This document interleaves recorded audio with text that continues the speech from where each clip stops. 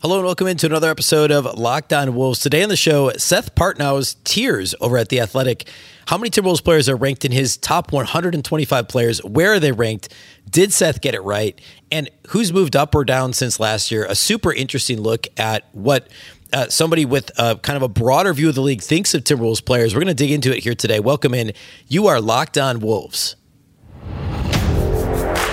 You are Locked On Timberwolves, your daily Minnesota Timberwolves podcast. Part of the Locked On Podcast Network. Your team every day. Hello and welcome to the Locked On Wolves podcast, part of the Locked On Podcast Network, your team every day. My name is Ben Beacon. I'm the host of Locked On Wolves. Happy Tuesday, everybody. Hopefully you're having a fantastic week so far. And a big thank you for making Locked On Wolves your first listen each and every day. Of course, this show is free and available everywhere, including YouTube, as well as all of your favorite audio platforms. Apple, Google, Spotify, Odyssey, wherever you listen to podcasts, you can find this show. You can also follow on Twitter, of course, at Locked On T-Wolves. Don't forget the T, and also at B Beacon with two B's, two E's, C-K-E-N. Today on the show, Summer League's in the rearview mirror. Free agency is by and large done. We talked about Josh Minett's deal on Monday's show. The Wolves have one roster spot left.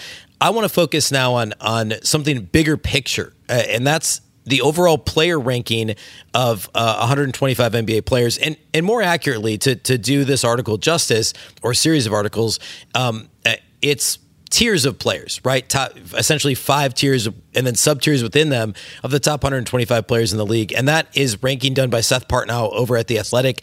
And if you're not familiar with Seth's work, he is obviously very well respected. He wrote at Nylon Calculus and some other places several years ago, and then actually worked for the Milwaukee Bucks for a few years and was their director of basketball research in Milwaukee. And currently he writes for The Athletic and does this tier ranking system each year. And I'll read a little bit from his first article, which was from about a week ago. He basically releases an article each day over the course of a week, ranking the top anywhere from 125 to 150 players in the league. And by his own description in this initial article is that it isn't a hard and fast number. It's basically what he's trying to do is rank players that give you something more than league average, essentially. So the way he breaks it down is his description is around 5 players every year total play at a supermax level, like a true supermax worthy level. 10 to 15 perform at a vet max level, 20 to 25 are at a rookie max level, and 30 to 35 performing about 20% of the cap. That means that 50 to 75 players are a hair above everyday production. So a little, to borrow a baseball term, above replacement level, right? And I guess also there's a VORP statistic in basketball as well. So essentially he's ranking guys that can help you win a championship. He says this results in a sort of, quote, and this is directly from his article, good to great range of 125 to 150 players who matter from a championship perspective at any one time. And then that's how he structures his tiers. So there's 5 tiers, and this year's list is 125 players. And there's a few other factors that play into it. And really, if you have an Athletic subscription, which you should, it's fantastic. And of course, there's plenty of great local guys on The Athletic as well. John Krasinski, of course, among others for other sports in the Twin Cities. But Seth does a fantastic job. And if you do have a subscription, go check out the description of this particular exercise. He talks about the whole of a player's recent career, not simply last season. He also weighs playoff viability and success highly. He says, well, regular season floor raising matters. Lifting a team's ceiling matters even more. He says, I try to envision that each player in their role is in the role that they would likely play for a contending team. And so that helps him with some tiebreakers and stuff. He talks about health only being a factor in very serious cases where it's a make or break type situation. And then also does not consider salary, which is super interesting and important when we're looking at these tiers. He says, quote, I do my best to ignore salary. Being overpaid doesn't make someone a worse player, just a worse trade or cap asset. And I'm tiering players, not ranking assets. So aside from this simply being somebody who actually has worked for a basketball team and completely understands the analytics side, this isn't the same as like Bill Simmons over at The Ringer, his trade value rankings or trade rankings, where he ranks, which actually probably is worth another podcast to talk about that, where he ranks the value of players in terms of What are they worth on the trade market? That's different than this. This is a simple tiering. Well, not simple, but it's a tiering based on-court production only, and not specific, and not including their salary, their viability as an asset. So, like D'Angelo Russell is a good example. We'll get to him very shortly. Spoiler alert. But his contract, the fact that he's overpaid on a max deal, does not impact his ranking on this list. And I think that's super important to point out. So, without further ado, let's get into this list. I think it's really fascinating. And the last tier, so this is tier 5, which includes players 85 to 125 on the list. So I guess bottom, if you will, 40 players in this ranking exercise, and they're all in tier 5A. So we just got one tier 5. There aren't additional tiers. Some of these other ones have A, B, and C within 5, 4, 3, 2, 1 within those tiers. There's one current Timberwolves player in tier 5, and that is none other than D'Angelo Russell. So that puts him in the 85 to 125 player range. Again, he doesn't go to 5B, 5C, so we can't drill that down any further. But that seems about right, if not maybe a little lower than I would have expected D'Angelo Russell to be ranked. You know, if you had just asked me, like, where would you put D'Angelo Russell among NBA players, I'd say probably in the 40 to 50, maybe 40 to 60 range. And he's got him in the 85 to 125 category. A couple other notables here in this range. Keldon Johnson from the Spurs, I think, is notable. Jay Crowder, obviously a straight role player. Several role players, Bogdan Bogdanović with the Hawks, Lauri Markkanen with Cleveland, Bojan Bogdanović with the Jazz, Reggie Jackson. Former Timberwolves, Patrick Beverley and Robert Covington are both in the same tier. Both of those guys are down slightly from recent years. Last year, Robert Covington was actually a 4A player. He's a 5A player on this year's list. D'Lo, incidentally, was a 5A player last year. So he was in the same tier last year on Seth Partnow's list. 2 years ago, he was a 4B. So he's gone down slightly. But there aren't any other... I should rephrase that. There aren't very many other players who have been all-stars in this tier. Russell Westbrook is currently in this tier. He's way down from 3C last year. He'd be obviously the biggest name in this tier. But it's got a bunch of other very clear role players who are very good at what they do. I'll name a couple more. Joe Harris with the Nets, Karis LeVert with the Pacers, Alex Caruso with the Bulls, Maxi Kleber with the Mavericks. Lou Dort in Oklahoma City, Nikola Vucevic in Chicago. So all these guys are players that if you ask a casual or even, I guess serious NBA fan who doesn't closely follow the Timberwolves, hey, where do you think D'Angelo Russell ranks? I bet all these guys I've listed, they would assume are not as good as D'Angelo Russell. So very interesting that Partnow has him here in this ranking, in this particular tier. I want to talk a little bit more about the reasoning and some of the other players in the tier here shortly, and then we'll move on to the next tier that involves Timberwolves players. Before we do that, though, let's talk about our friends over at Built Bar.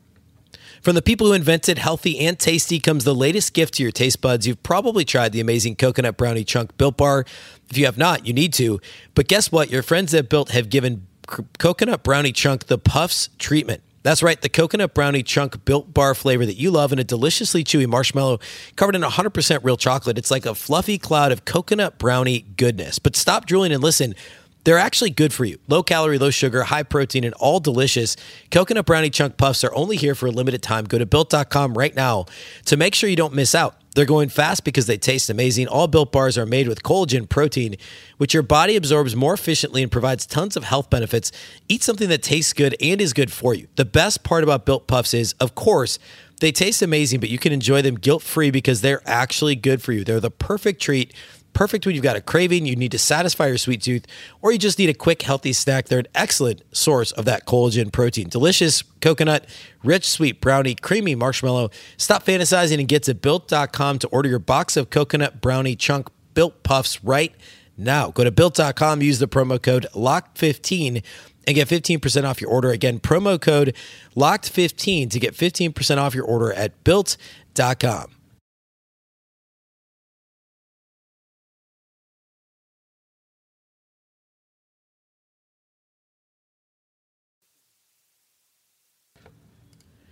Which NFL stars move the betting line the most? Starting this week, Locked On gives you the 50 most valuable players in the NFL from the odds makers at BetOnline. Available this week on Locked On NFL, wherever you get your podcasts and on YouTube.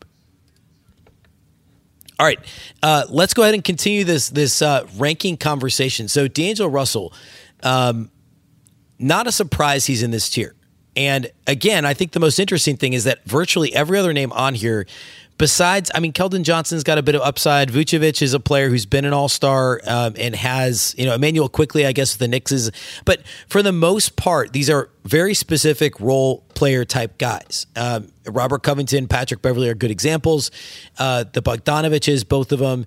Kentavious Caldwell-Pope, players that play a role on winning teams. D'Angelo Russell's supposed to be more than that. Now, I don't know that the Timberwolves think he's more than that because they have a big three otherwise now in Karl-Anthony Towns, Rudy Gobert, and Anthony Edwards, and D'Angelo Russell is very clearly the fourth best player on this team. So that makes some sense. If the fourth best player on your team is in this 85 to 125 range, this tier 5A, that's not the worst thing in the world.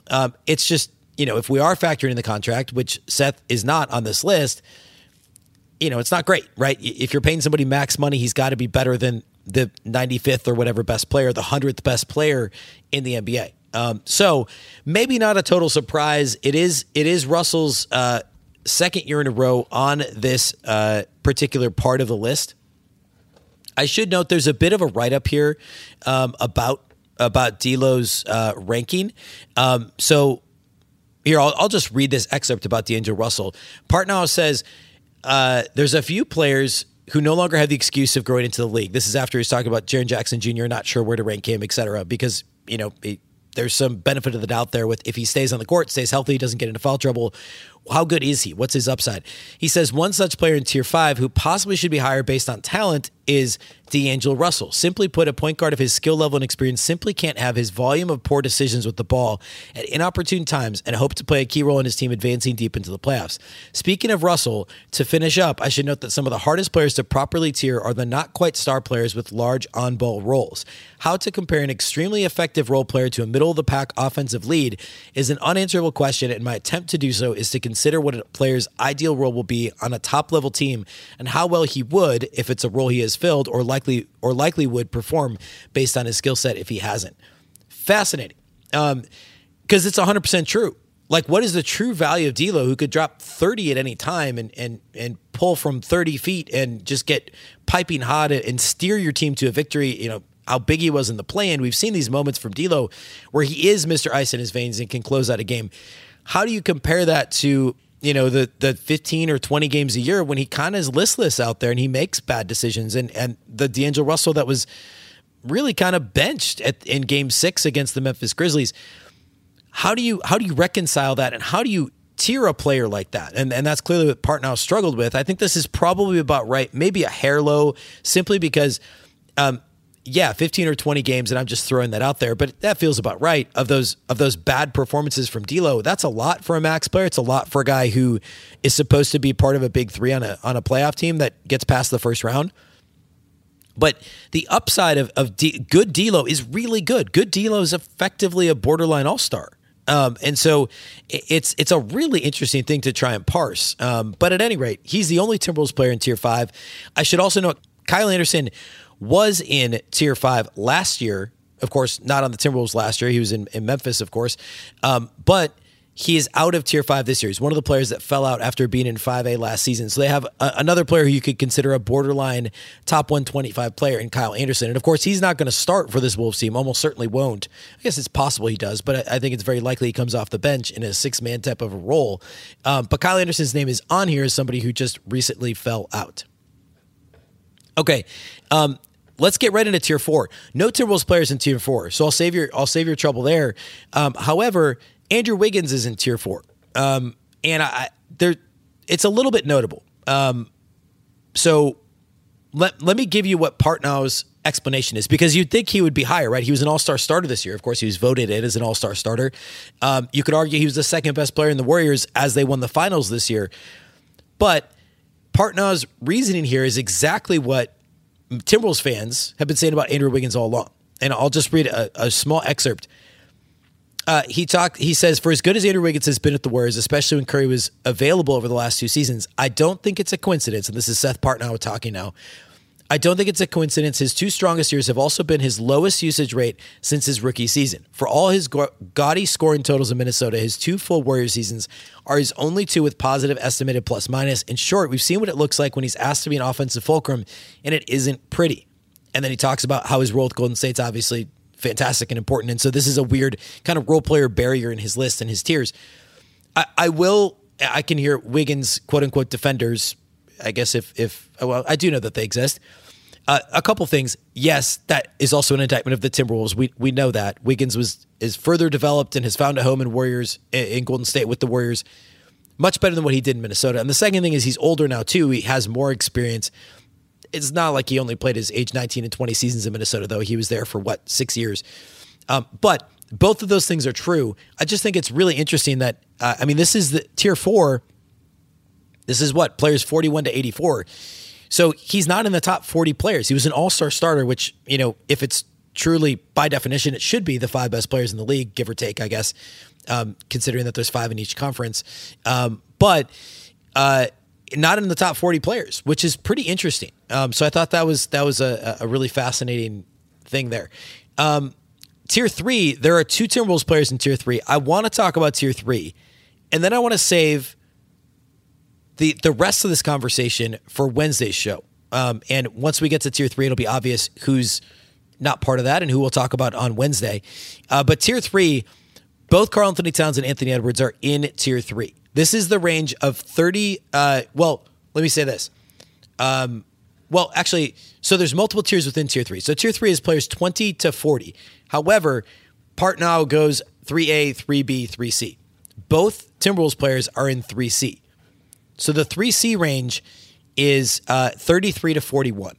So both Karl-Anthony Towns and Anthony Edwards are considered by Seth Partnow to be in that 33 to 41 range, which is a little higher than I was expecting for Anthony Edwards and definitely lower than I was expecting for Karl-Anthony Towns. I thought Ant would be in the 60s.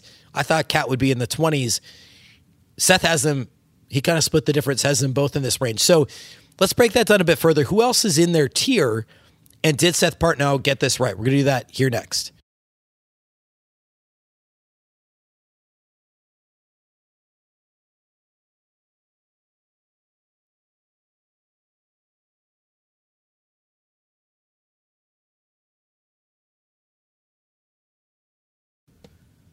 All right, so the Timberwolves have 2 players in Seth Partnow's Tier 3C, Anthony Edwards and Karl-Anthony Towns. This is a tier that is only 8 players, so I'm just going to read them all in Tier 3C. Anthony Edwards, Ben Simmons, who of course didn't play last year, CJ McCollum, Jaren Jackson Jr., Karl-Anthony Towns, Klay Thompson, LaMelo Ball, and Zion Williamson. A really weird tier. Established superstars coming off of injuries like a Klay Thompson, established star in CJ McCollum, somebody who didn't play at all last year in Ben Simmons, Jaren Jackson Jr., a player who's so hard to rank, making a jump from Tier 5A last year to 3C. And then you've got these young players like a LaMelo Ball, Anthony Edwards. Zion's like a weird combination of all these guys because he's young but also didn't play last year, often injured. What do you do with him? Quickly, the tier right above them, 3B, a couple notables there, Donovan Mitchell, Draymond Green, Jamal Murray, another player who didn't play last year, SGA with the Thunder, Zach LaVine, Bradley Beal, and then Tier 3A, there's only 5 players there, Bam Adebayo, Jaylen Brown, Drew Holiday, Chris Middleton, and Kyrie Irving. So 3C is nothing to sneeze at, but it is numbers 33 to 40, which again, as I said a minute ago, I thought Towns would be in the 20s. I thought Edwards would be in probably the 50s or 60s, quite frankly. He doesn't do full write-ups in each of these players, but Partnow mentions about Edwards. He says Edwards and Ball, so he lists Edwards and Ball together. He says, much like Trae Young and Luka Doncic, these two will be inexorably linked as 2 of the top 3 picks in the 2020 draft that didn't have a consensus number 1 prospect. Both made strides in their sophomore campaigns. Ball was named to his first All-Star team, but neither is close to a finished product. Ball's defense and occasionally erratic shot selection still requires improvement, while Edwards will take a bad shot here and there as well. Well, that's the only bad thing he said about Ant, which is fair. And this is a really interesting ranking in my mind because Partnow is obviously an analytical guy, right? He was the director of basketball research for the Bucks. His background is in analytics. And the analytics wouldn't tell you that Ant was a top 40 player, top 41 player last year. They wouldn't. I think they would have him closer to the 60s or 70s. Now, obviously, the good version of Ant, you take his very best games, he's an all-star, right? So I think this is pretty interesting, and it shows that, and Seth Partnow talks about this in his article, that he bounces this off people around the league and factors some of that stuff into the way that front offices actually, and somebody who's in an NBA front office, how front offices value these players as well. And so I think that's really fascinating. So to have him in a tier with guys who have been all-stars like Ben Simmons, obviously Klay Thompson, guys like CJ McCollum, and then up-and-comers like Jaren Jackson Jr., Zion, and LaMelo Ball is pretty interesting. The Karl-Anthony Towns thing, I'll read what he says about Towns as well. He basically just says Towns can't make excuses about a lack of team success because now he's with Gobert and Edwards. He says with the league's elite defensive anchor alongside him, of course, Gobert, can Towns be credible enough on D and turn his offensive production into impact enough to make Minnesota a genuine threat for an extended playoff run? So he doesn't really talk much about why Cat's ranked here, but basically this is make or break. Notably, Karl-Anthony Towns last season was in tier 3B, so just a half notch above, I guess the third notch above. The year before that, he was in 3A. So he's slid down a letter within tier 3 each of the last 2 years in Seth Partnow's rankings at The Athletic, which is interesting because I thought he was much better this year than he was the year prior. He was certainly better defensively overall, more comfortable. I thought he was, didn't rebound as much, but was generally more comfortable and efficient offensively than he was in the COVID-shortened season, the 2021 season.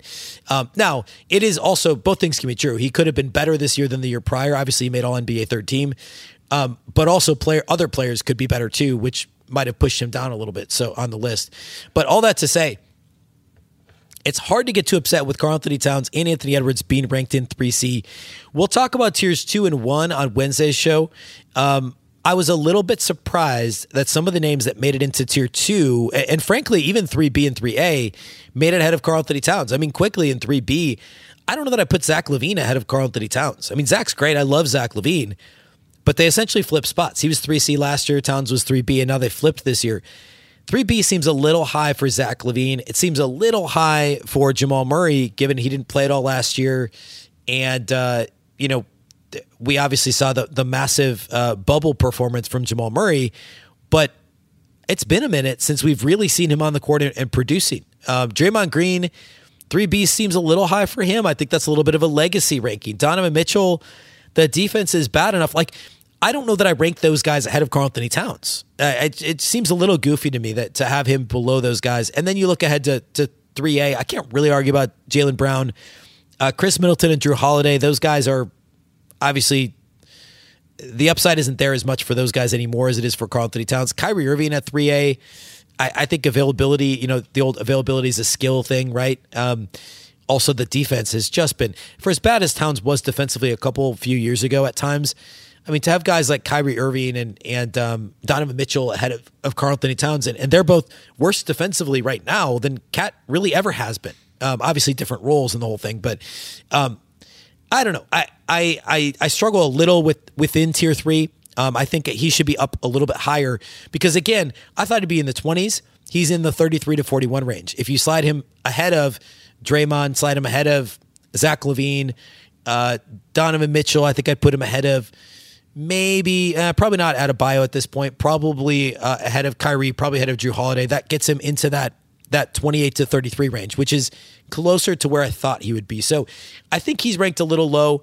I'm pleasantly surprised with Ant's ranking. Again, I thought he'd be ranked lower than he actually was. So not too much to quibble with here, but we'll see. I mean, if this team gets past the second round of the playoffs, as Seth says in his intro to this series last week, playoff results and performance matters. It factors into this decision making. So 12 months from now, we could see these guys slide up into tier 2 or higher.